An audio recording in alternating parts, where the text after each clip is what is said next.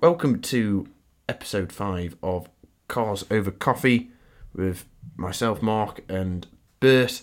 The concept of the show is simple. We take a subject about cars, we drink some coffee, and once the mug of coffee has gone, the episode ends. We don't get sponsored for the show, but a number of you have come and said, you want to know what we're drinking. So this week we're drinking T. Stockwell's for quality and value instant coffee, blended and roasted by experts, exclusively at Tesco. And this is another one of yours, isn't it, Bert? Oh, it is, yeah. 75 pence. So it was a bargain compared to your £3.50 mug of coffee at Starbucks. For 100 grams of coffee. Didn't know Tesco had experts in coffee, but... Well, it's Stockwell's, and apparently they've been making it since 1924. Oh, is that before Tesco even existed? Around the same time. It says Stockwell Co provides all the traditional pantry essentials you need to put a good, honest food on the table at the price that's always right. So cheap. Cheap, and this one is certificated by the Rainforest Alliance, which is an improvement on the little coffee. What does that mean? That they don't damage the rainforest? Yes. That's good. Yeah, they don't chop down trees to plant coffee. Very good. Very good. It doesn't say where the coffee's from. So we're drinking it with like a creamy milk. Yeah. It looks wise. It looks dark. Yeah, it's very dark and it's not very appealing, to be honest.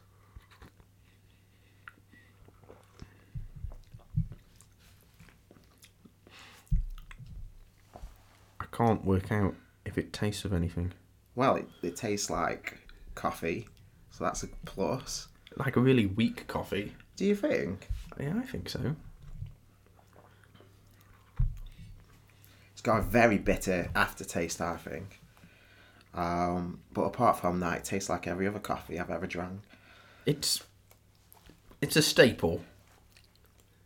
Your face It's says a bit otherwise. powder. Yeah. It's basically the sweepings off the floor of the factory. Which... It's like a Kia. A Kia Sportage. Yeah, Kia Sportage. Sportage, yes. Yeah, this is the Kia Sportage of coffees, which It looks does its good job. value, does its job, but Yeah. actually isn't bit that dull. exciting.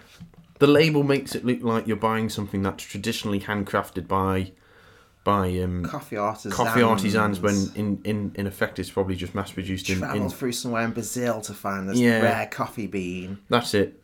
A bit like Kia pretend that they're a really good car company. Yes, but really they're just South Korean. Yeah. So there we go. That's Stockwell's. If you've got any suggestions for us to drink, let us know. You can contact us on Instagram. I'm with Plough with Wheels. And that's the British spelling of plough.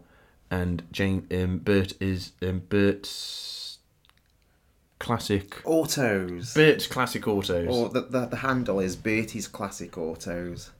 There you go.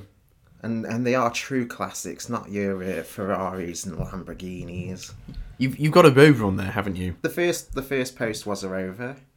I think it was a Rover 200. And that brings us nicely on to today's topic, which is lost British car marques. And it'll be, if you don't know a lot about British cars, there are hundreds of car brands. Yes, there is. Yeah. Quite a few.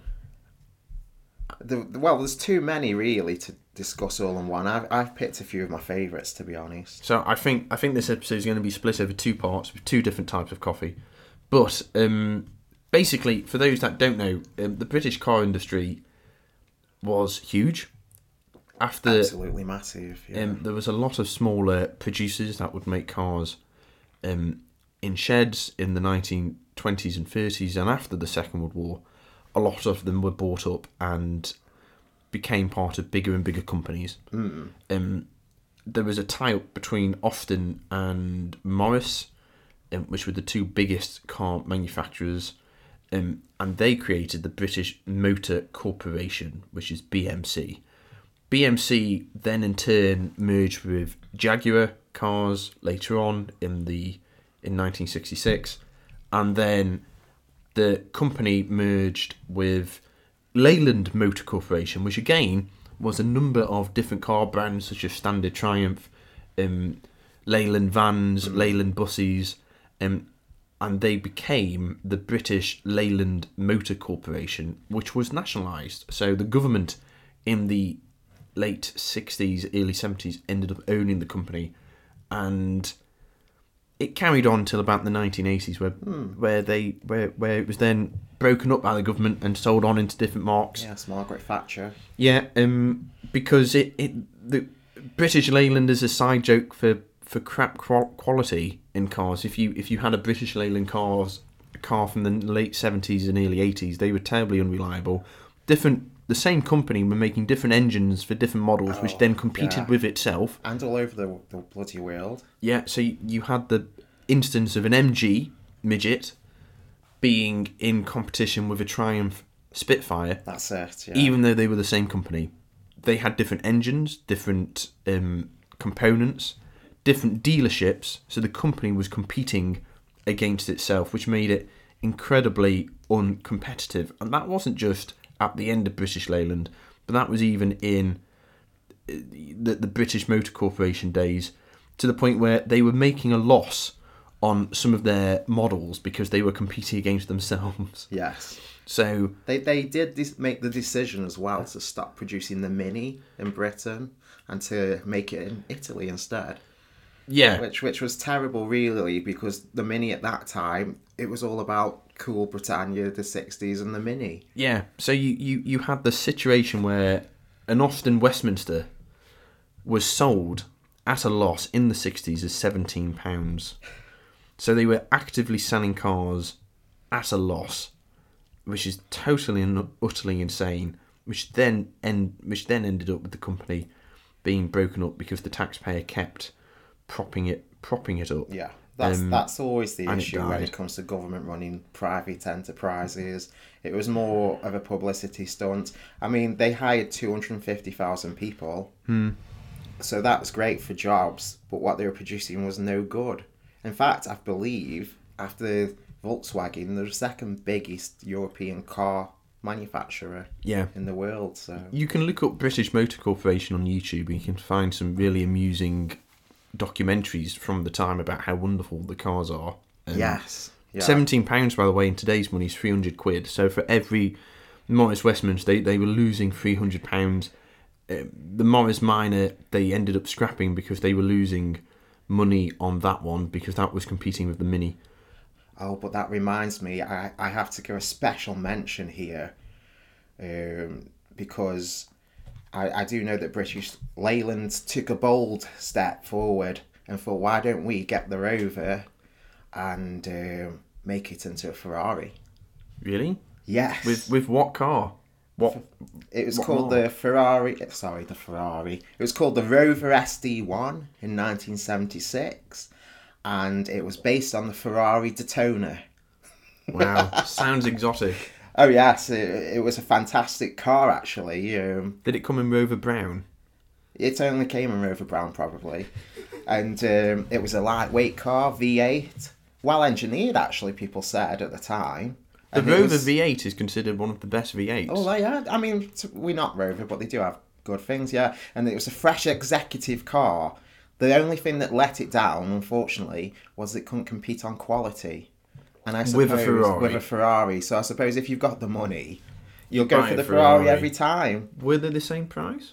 I'm not sure, because I couldn't find the price out. I doubt it.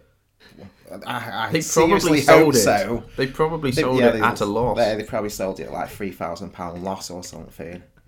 And obviously, so that was quite ambitious of them. And also, a reason that I kind of hate a bit this company is because they're the ones that started the SUV craze off. Were they? They were the first. One of the first things they did was to take a Land Rover, put it with a Range Rover, and go for that 4x4 drive anywhere with the elegance of the Range Rover. So they created a sort of SUV. You could drive it anywhere you wanted into town, and it was a bit more luxurious. Well, that shows why British Leyland was truly an awful creation. Yes. If it spawned Started off weird the devil SUV. child, SUV craze. They did make some very exciting cars. They did. Some iconic cars. Jaguar type, Austin Healey's, Stag, Triumph. Triumph Stag, which is interesting. That's a V8. So the Triumph Stag, and this shows how mad the company was. Triumph Stag was going to have the Rover V8 in, but really reliable V8 engine developed by Rover in the same company, different department. But the engineers in the Triumph sector decided to make their own V8. They bolted together two engines and thought, that'll do, that'll be all right. And we'll export it to America because the Triumph Stag's like a British muscle car. And it went to America and they didn't upgrade the radiators and the cooling systems. So then the V8 basically kept blowing up, which made the Triumph Stag an awful car in reliability. Not like Stunning car to look at. Oh yeah, it's beautiful car. But terrible car in reliability. Yeah. You can get them now, and they're much improved because people have put upgraded cooling systems like they should have done in the factory. But the fact is, Triumph developed that great expensive V8 that didn't work when they could have had the off the shelf a fantastic V8 that would have made that car a massive success. What blows my mind about the whole thing is, in 1970, they decided, let's go and send a muscle car to America, because America didn't have enough muscle cars to compete with there. No, there wasn't a Mustang or anything, you know. Fantastic idea. Yeah, they wanted to take part of the American market for the British sector. Because I think I read somewhere that America, from the 50s onwards, accounted for about 80% of production of cars. Yeah. So it wasn't a saturated market either, was it? No, it was a sound business decision by the executives at It does make you worry. British Leyland. It was government run basically. So who was making all the decisions really? And they wasted money, didn't they? They did have a car called the Leyland P76. It looks nice enough, but that's all I know about it. Because I did wonder, did they ever brand a car after the company? And there was the Leyland P76. Well, Leyland vans. Yes, they did make other things like vans. The British Motor Corporation, or BL, which British Leyland, you can use the two terms interchangeably. They made everything from cars, car-based vans, light vans, taxi cabs, light lorries, agricultural vehicles, government vehicles, tractors. In the end, BMC, the brand British Motor Corporation, was bought by a Turkish commercial vehicle builder, which also bought the designs for the vans from 1950s. Okay. And then they started to create 1950 styles of vans in Turkey under the brand BMC in 2002. Really? I kind of admire that. I think it depends how much they are. Well, I think in part 2, because we've got some of the actual cars to talk about, we should talk about what happened to the brands. Because that might be quite interesting. I have looked at this as well, so that will be interesting. So what cars have you got from the lost marks, which you particularly admire? So I enjoyed that talk. It was a lot more in depth of the actual companies, whereas I've looked at the company, but more through a certain model of car. So my first choice is Jensen Motors. I could give you a big background on it, but I won't do that because it's a bit boring. But it was ran by the brothers Jensen from West Brom. Same thing, developing things. I think they started off making bodies for other vehicles. They made all sorts of bodies, tractors and so forth. But it was cars where they excelled. And it always actually... I'm so confused to why it is a lost British brand, because if you look at the cars they developed, there's some stunning examples. The Jensen Interceptor. This is my favourite one, Jensen Interceptor. The name alone is... Well, that's it. Fantastic. I thought anyone who knows the Jensen brand will know they're cool. They look cool. They sound cool. But the name alone, Jensen Interceptor, is uber cool. And I don't know really where it went wrong, but I have a few ideas. And I believe it was because where they placed the car, where they placed the car, and I don't think the public was ready for such a car at the same time, because it was a gorgeous car. It had a 6-litre engine, V6, and it could be pushed, this 2-ton beauty could be pushed to speeds of 140 miles per hour. So, fast yeah, in it the was 70s. fast. It was fast. But Jensen Motors considered them in the same competition as the E-Type Jag, anything that was Rolls-Royce, and the Mercedes SLC. So they aimed at the wrong... Yes. The high end of the market. I get maybe because of costs and that, getting a car like you were getting with Jensen, it made more sense. But when you look at, say, like Mercedes, they were well known for their performance. Rolls-Royce, super luxurious, a bit gaudy sometimes. And, yeah, so who is the market? Also, Jensen Motors, they didn't have movie stars wanting them like they did the E-Type Jag. So Jaguar, the E-Type, the Rolls, the Mercedes, these were like internationally known cars. The Jensen Interceptor didn't have that demand yet. And I think this is where they struggle to like get their money back. They've come back. There's a company reproducing them at great expense. About 5-10 years ago, you could pick one up on the classic car market for about 5 to 10 grand. Yeah. In reasonable condition, but would need work. Now you can't get one for under 80 grand. Yeah, you're right. I looked this yesterday. In 10 to 5 smart, years. Bit smart and see if I could get one. And I was like, 80 grand? It's more than my house.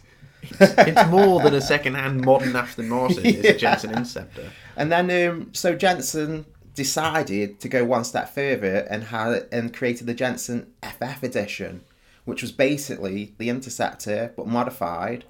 The FF, and I don't know this off the top of my head, it's to do with the person who added all the extra designs on. It was slightly longer. It looks a bit more like an E-Type at the front.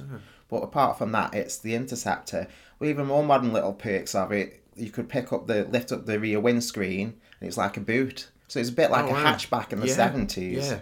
It had all sorts of amazing things to do with it, but again, it wasn't well received, really. The public didn't know what they were looking at. And as you said, there is some classics that are coming back now.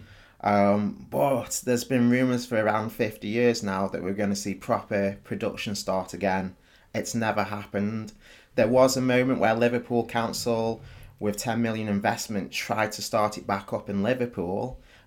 All that really happened is it fell to shreds. The prototypes were terrible. They got pre-orders, about 100 pre-orders, but they wanted 3,000 pre-orders. So what happened was we had a huge monolithic car company owned by the government, which didn't work, which made terrible cars in the end. They made some good cars at the start, but at the end they made awful cars like the Austin Princess and other dreadful cars, Morris Marina. And then it was broken up. The car marks that had got a bad reputation disappeared, which we'll talk about in the next show. A number of the really good high-end ones, like the Jensen one, was then resurrected by the government. A council, it's even worse than the government, really. Can you imagine the council? So basically, they learnt nothing. It goes in circles, doesn't it? It's the British way, I think, to be honest. And what made me cry yesterday, or nearly cry... I would love to be in that council meeting. No. What are the plans? We're going to buy the Jensen brand, and we're going to make cars, because we're so good at everything else we do. We'll have it, because it's Liverpool Council, so they probably wanted the hammer and sickle on it as well. I imagine the comrades thought it'd be a fantastic idea. They could go back to Soviet Russia and we're not going to call it the Interceptor 2. We're going to call it the Jensen Comrade. Yes. And it's going to be wonderful. We're going to make it in Liverpool. Yes. We want 3,000 pre-orders. And it never happened. And I must say, if I was the council in Liverpool, I'd think, what could we do? And I'd think, a pit crew. In fact, I think Red Bull get their pit crew from there, because I've heard that people in Liverpool can remove your Cadillac converter in 30 seconds flat. But what really made me cry was I saw a picture of, oh God, it was a Jensen Interceptor, but the electric version. And I hope to God... Electric a new version. One, a new... It's just a rumour. I don't know where the picture's from. And I hope to God that that does not happen, and that's not on the cards. In fact, being the card that it's on, put it on a SpaceX rocket and fire it off into space, because I don't want the Jensen Interceptor to become some kind of hippie's wet dream when at last the Jensen Interceptor is getting the recognition it deserves. Well, the Jensen Interceptor does exist again now. Oh, no. It's the Jensen International. Oh, that looks alright, actually. Yeah, these are basically the same design in a modern car, which are bespoke made. You can configure it online, but they are... That is like, nice. But it's an insane amount. Huge amount of money. Kind of the same issue they had back in the past. You could get a Jensen for this price, or a Porsche. The other problem they have, these new companies that are coming back to recreate essentially a classic car, is because it's a new car. The DVLA, which is the government body in the UK that regulates driver's licenses, registrations, car manufacturers, and everything else. Car terrorists. The driving vehicles license agency. The DVLA are saying you can't make a car today using the safety specs from the 70s because it's a new car. Yeah. So you can't have it both ways. You can't say it's a new car and not then do the safety thing. So a lot of these companies, the same with the Eagle, which is a company that's kind of recreated a classic E-Type Jag, which is more money than an E-Type Jag. So I can never understand that. Why would you have an Eagle when you could buy the real thing for half the price? I think this is a lot of what people asked with the Jensen when it originally came out. Yeah. Why get the Jensen when you could buy an E-Type or a Rolls Royce? So this doesn't actually tell us how much the car is if you buy it, but they do have a huge problem because they're trying to recreate a car without having modern safety standards, and the DVLA is saying you can't do that anymore. Well, with all the traffic jams, do you really need any safety anymore? You don't move. You spend more time stationary in a car than you would walking now. Oh dear. It's the way of the world. It is. But I think buying a modern Jensen made by this company probably would cost you more than buying the original thing anyway. I think, like I say, the original, I've seen a few for 80,000. And again, you do have the issue of, well, you could get an E-Type Jag. Yeah, for the same money. Yeah. And everyone knows what an E-Type is. Not many people know what a Jensen Interceptor is. Exactly. Especially if you are like 50-50, because part of it, it's not really for me, but part of it with cars is you do want people to look and say, oh, he's got an E-Type Jag. You won't get that with a Jensen. You might get a few people saying, that car's different. They probably wouldn't guess it was worth the same as an E-Type Jag, though. No. And another from the Jensen Interceptor, it did look a bit like a Ford Mustang mixed with a Jaguar E-Type. Yes, with the grill, the long bonnet for the E-Type, yeah. I can see that. So people are thinking, well, Ford Mustang was a lot cheaper than a Jaguar E-Type in them days. And they still are in the UK. You can buy an original Ford Mustang for 40 grand. Yeah. The only problem is it's left-hand drive. Yeah, most of them are, aren't they? Well, because they only ever made left-hand drive cars. You can't buy right-hand, other than a modern Mustang. You can't buy I suppose if you buy a brand new Mustang, you can get it. Yeah, right and drive, but you can't. So if you want to buy like a 3-year-old one, have to be left and drive. I mean, you could convert a classic, but it'd be a lot of work, and I suppose some purists would say it's not original because Americans drive on the wrong side of the road. I finished my coffee, which is an improvement from the. Don't say the coffee and raspberry. White chocolate. That one was nice. The raspberry and white chocolate was terrible. We did have one listener that said they drink it at home.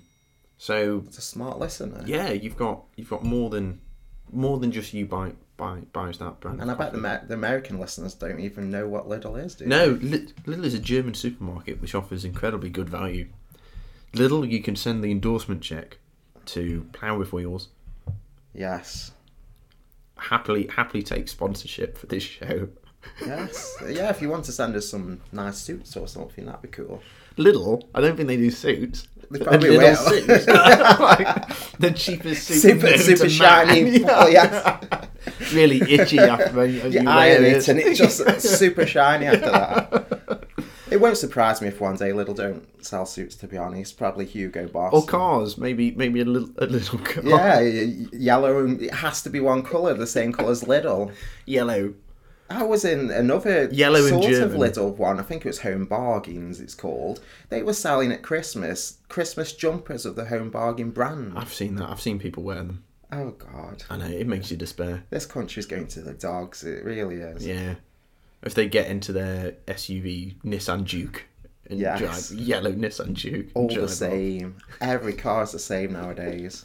When I went to get this coffee at Tesco, I sat in my car for a bit, and all the cars that came past looked the same with different badges on. Yeah. So frustrating.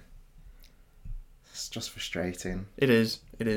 Well, join us in part 2 of this, where we're going to go through some of the brands, because this kind of became a Jensen Interceptor episode, which is worthwhile because it's an interesting car. It's a cool car. And then we're going to go through the brands, and we're going to tell you what happened to them. Where did they end up? Who owns them now? Could you even buy them? So join us next week for part 2 of British lost car brands. Thank you so much for listening. Subscribe, share, follow us on Instagram at Plough with Wheels, Cars Over Coffee, or Bertie's Classic Autos. Bertie's Classic Autos. Bertie Classic Autos. Yeah, I even managed to, because I messed around with the icons, I spelt my name wrong on one of them. I can't be bothered changing it, so I've just left it on there. If you spot it, give it a like, and tune in next week.